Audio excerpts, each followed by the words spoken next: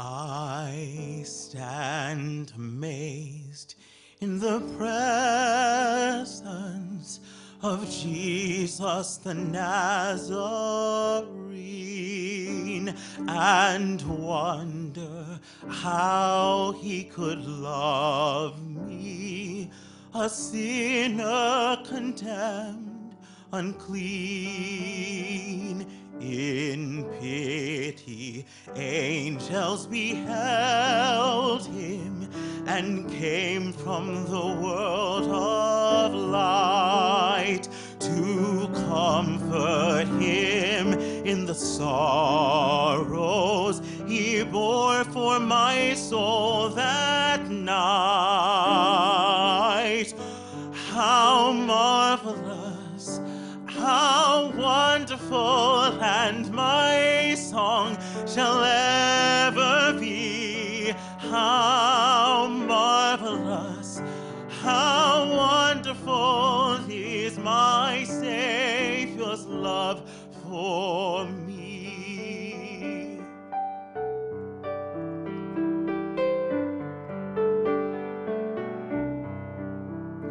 He took my sins and my sorrows, he made them his very own. He bore the burden to Calvary and suffered and died alone. How marvelous, how wonderful, and my song shall ever be. How marvelous, how wonderful is my Savior's love for me.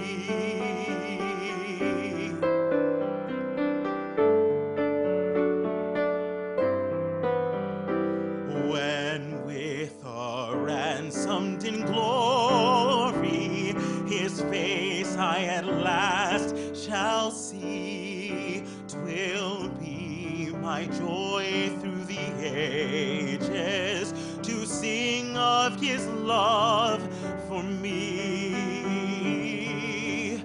How marvelous, how wonderful, and my song shall ever be. How marvelous, how wonderful is my Savior's love for me.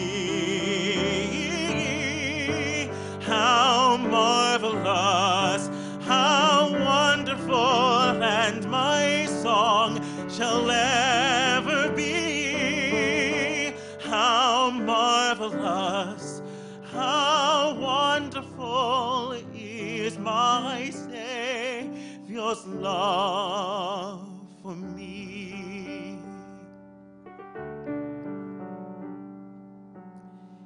Is my Savior's love for me.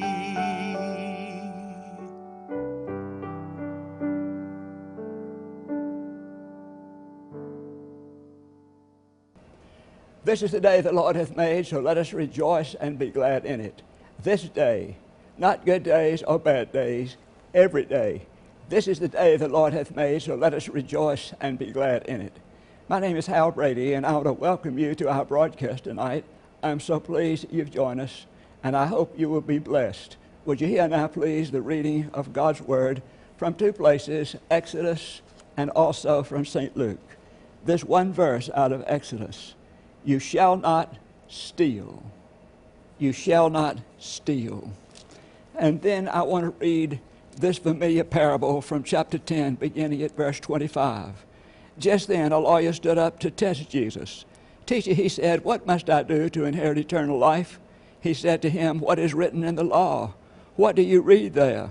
He answered, you shall love the Lord your God with all your heart, with all your soul, with all your strength, and with all your mind, and your neighbor as yourself. And he said to him, you have given the right answer. Do this, and you will live. But wanting to justify himself, he asked Jesus, and who is my neighbor? Jesus replied, a man was going down from Jerusalem to Jericho, and fell into the hands of robbers, who stripped him, beat him, and went away, leaving him half dead. Now by chance a priest was going down that road, and when he saw him, he passed by on the other side. So likewise a Levite, when he came to the place and saw him, passed by on the other side. But a Samaritan, while traveling, came near, and when he saw him, he was moved with pity.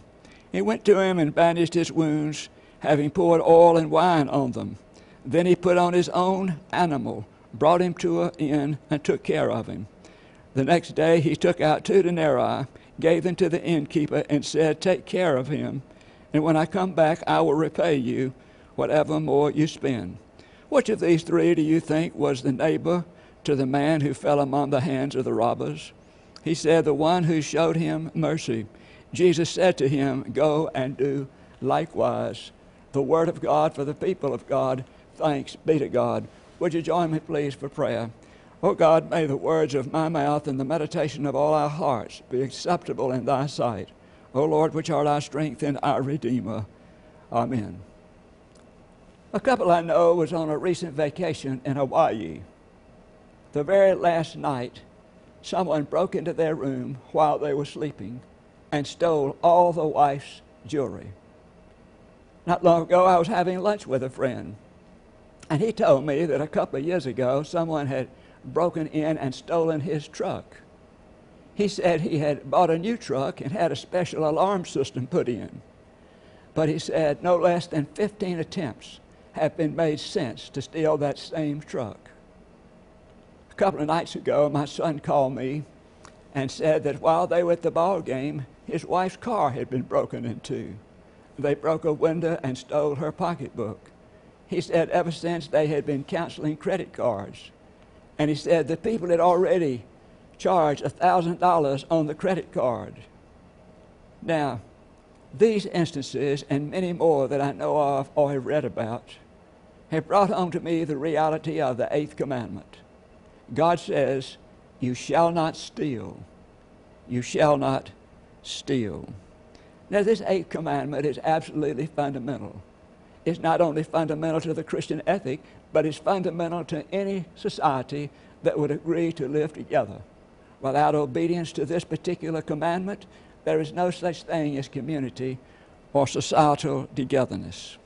Thus, this 8th commandment is a safeguard against our taking or keeping what is not ours. Beloved, stealing is a sin. It's a sin because it violates our trust in God to be the provider, and it violates our willingness to love our neighbor as ourself.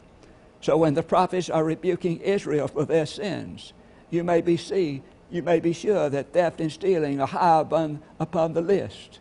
It's always the one who steals is going to lose out. The one who steals is going to lose out. That's what the Scripture tells us. But in order to understand this better, to get to the heart of it, I want us to go to one of Jesus' most familiar parables. You remember that story. I just read it. You remember there was a man going down from Jerusalem to Jericho. While he was on the way, he was attacked by robbers. They beat him and stripped him and left him for half dead. And a little while, a priest came along, took a look at him, and passed by on the other side. A Levite came along, took a look at him, and passed by on the other side. But then a Samaritan came along. A Samaritan stopped and looked at him and went over. He had pity, and he began to minister to his needs. He ministered to his needs and took care of him while he could not take care of himself. Now, this parable reminds us that there are 3 distinct philosophies of wealth or power. And from time to time, we need to review these philosophies, though they're not original with me. First of all, and this is so important, what is yours is mine, and I'll take it. Now, this is what we see when we see the robbers. When these robbers emerge upon the scene, they, by their actions, point out what is yours is mine, and I'll take it. Now, there are numerous people in our culture that live by this posture. If they see something we have and they want it, they'll simply take it. I read about a strange, bizarre scavenger hunt that took place in Miami, Florida. It seems that 28 high school people from a Miami Beach high school were arrested because of their participation in this strange scavenger hunt. The idea was to steal a number of items, and the greater difficulty in stealing, the more points you got. Everybody paid $5 for 97 items on a list. In other words, these were the items they were supposed to steal, and they would get more points, and the winning team, which was a 3-member team, they would receive half the money collected. Now, the rules are in a poem. This is an awkward poem, but listen to it. The objective, of course, is to win the game. To do this, we must accumulate points. Beg, purchase, steal, your way to fame, but don't get thrown in the jail. Now, the police had already confiscated several items. 2 mailboxes had already been stolen. There was a sign 23 on Highway 95. There had been some crime watch signs stolen. There had been tags from Georgia State and from Carolina and from Quebec, Canada. There had been all kinds of things already taken. The really tough thing on this list, item 29, was a human baby. Now, this 8th commandment hardly needs to be reinterpreted. We understand it. It has the same meaning it had for those ancients who first heard it. It has to do with the fact that we should not take what is not ours. We should not steal from other people. Now, you say, now, that doesn't really apply to me, but before you say it, I want us to think about some other forms of theft.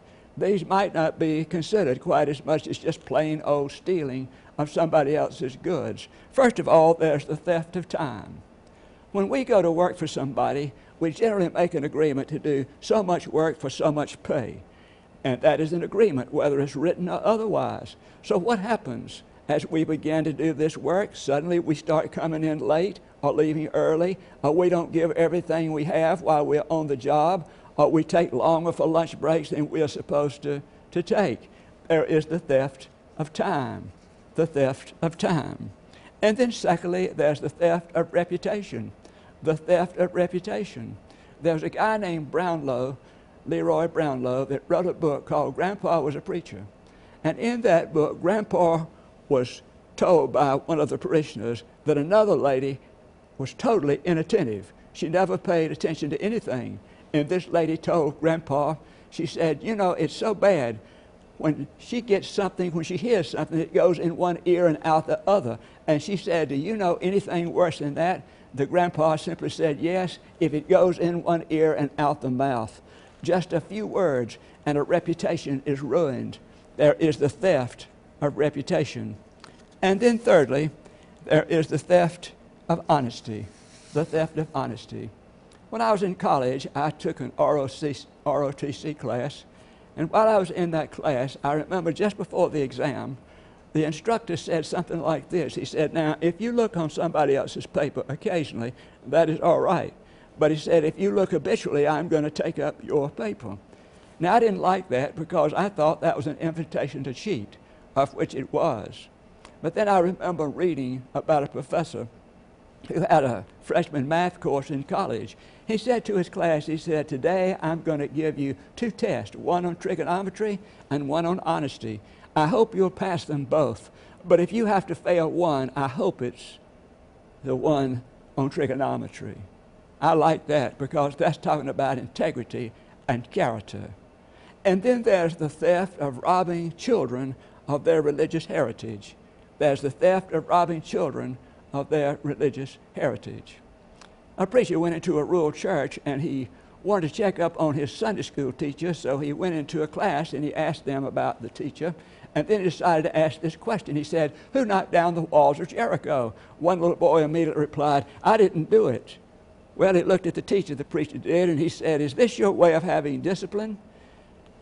And the teacher said, Timmy is an honest little boy. If he said he didn't do it, he didn't do it. So the preacher became very disturbed, and he went to the Board of Deacons. And after he reported what happened to the Board of Deacons, later he received this message. They said, we don't see any sense in making an incident out of this. We've decided that we'll pay for the walls of Jericho and charge it off to vandalism. You see, when you look at the Judeo-Christian heritage, the prime responsibility for the faith of children is with the parents. The question is, are our children growing more in the ways of the world, or are they growing more in the ways of Jesus Christ? It's up to the parents. And then there is the theft of robbing God. The theft of robbing God. Now, most of us are not going to steal from the church, but Malachi the prophet said, will we rob God? And before we can answer, he says, how do we rob God? And he says, we rob God with our tithes and our offerings. Now, who of us can deny that as we move along? The theft of robbing God. And beloved, there are many, many more thefts. What they all say is, what's yours is mine, and I'll take it. But then secondly, I want us to consider this philosophy. What's mine is mine, and I'll keep it. What's mine is mine, and I'll keep it. And of course, this is the philosophy of the priest and the Levite. The priest and the Levite. We would expect them to help that man by the side of the road, for sure.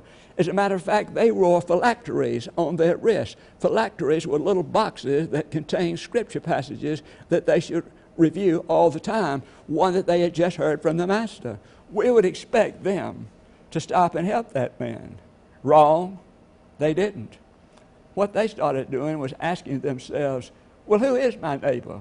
What if I stop and help this man out here and it's just a decoy, or he's drunk and these robbers come out and beat me up? What is my responsibility to me and mine and my family?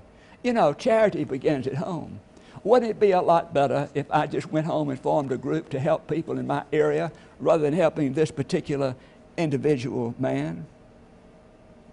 What is mine, and I'll keep it. It's theft by withholding something from someone else. Now, what all this means is simply this. Stealing can be passive as well as active. The sin of commission is stealing something that belongs to somebody else. The sin of omission is keeping something that I should be sharing with somebody else. Did you get that difference? Commission is stealing something that belongs to somebody else. Omission is keeping something that I should be sharing with somebody else. There's an intriguing story about Mayor LaGuardia of New York City. Back in 1935, the mayor went one night, it was in the heart of the Depression, he went one night down to a municipal court where he presided as judge as he was qualified. They brought a lady, an old lady, a grandmother or a great-grandmother before him. She was charged with stealing a loaf of bread. She was charged with stealing a loaf of bread for her family. The judge asked the accuser, are you going to press charges? He said, I have to. He said, I have a store in a very rough section of this city, and if I let her get away with this, people will flood my store, and there'll be nothing left. So the mayor turned to this woman, and he said, you have broken the law, therefore you have to pay the penalty. The fine is $10. He knew she didn't have $10, so he reached in his own pocket. He pulled out $10 and he gave it to her. And then he turned to everybody in the courtroom, spectators, and he said, now I'm going to charge all of you a fine. Bailiff, collect the fine. So when they collected the fine of 50 cents apiece, they wound up with $47.50, and he gave it to this woman. He gave it to this woman. And he said, the reason I fined you is because you live in a city where a grandmother has to steal to feed her family. What's mine is mine, and I'll keep it. It's withholding something from someone else. Remember, the sin of commission is stealing from somebody else. The sin of omission is withholding something, which is stealing, something that I should share with somebody else. And then there's a third philosophy that I want us to look at. What's mine is yours, and I'll share it. What's mine is yours, and I'll share it. This is the philosophy of Jesus Christ, and this is the philosophy of his teaching. I think it was Clovis Chappell, the great Methodist preacher, who gave the illustration that I think is so powerful. He said the highest degree that could be conferred upon a person by the University of Humanity was conferred upon this Samaritan. He was called good.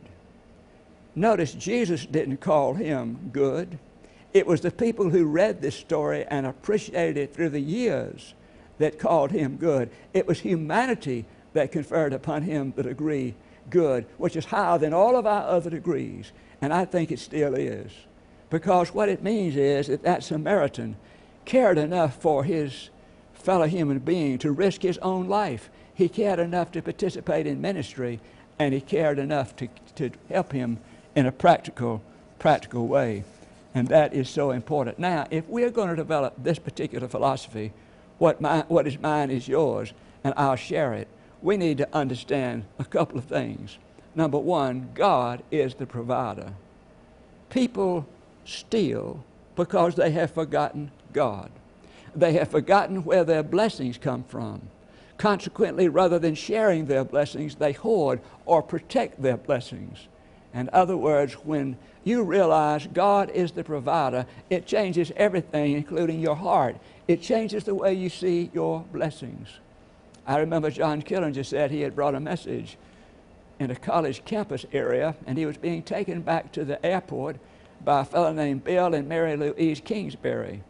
Bill was the CEO of the Liberty Mutual Fund Group, of which he had started in Lubbock, Texas, a number of years ago, and he had done quite well in his business. And he said to John Killinger on the way to the airport, he said, God has been awfully good to me. He said, what I'm trying to do is give away most of what I have before I die. He was already in his 70s. You see, he understood that God is the provider. The second thing we need to understand, if we're going to have this philosophy of what's mine, and I'll share it with you, is that I am not the owner, I am but a steward. And a steward is entrusted with something that belongs to the owner, by the owner, and for the owner. A steward is just a person, a connecting person between God's blessings and other people. That's what a steward is. A man talked to an African-American preacher who had a church in the slums of Chicago. All the other churches were struggling to survive. His church was just going great guns, 3 services a day. And so the man asked this pastor, he said, what is your secret? He said, there's no secret. I just tell the people who they are. I just tell the people who they are. God is the owner. I am a steward. And because God is the owner and I am a steward, what is mine is yours, and I will share it. What is mine is yours, and I will share it. Let us pray. Lord, we're so thankful that we can come and think about such a serious subject as theft. Lord, we're sorry that so much theft is taking place in our culture. And we ask, oh God, that you would bring about a revival and a renewal. And help us, oh God, to understand that stealing is wrong because it questions your provision and because it denies how much we love others as ourselves. Help us, oh God, to hear this message afresh. May it penetrate throughout our society, and may we straighten our ship up before it's absolutely too late. Thank you again for loving us, and forgiving us, and for using us. It's in your name. Amen. Thank you so very much for joining me tonight. I pray that you've received something from this message, and I pray that you'll invite others to join us in the weeks ahead. I hope things are going well for you. Good night.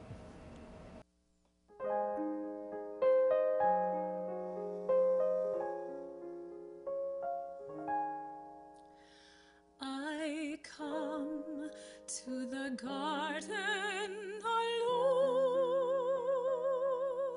where the dew is still on the roses, and the voice I hear falling on my ear, the Son of God discloses. He speaks, and the sound of his voice is so sweet, the birds hush their singing, and the melody that he gave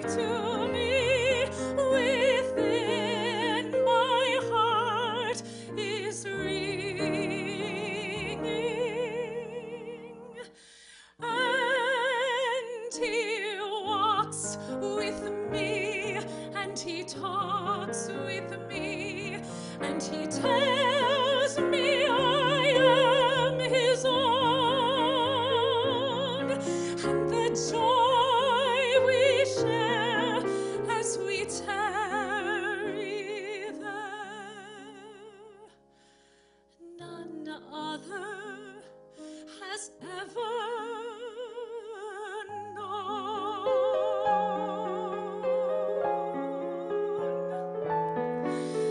I'd stay in the garden with him through the night, around me be falling, but he bids me go through the voice of woe. His voice to me is calling,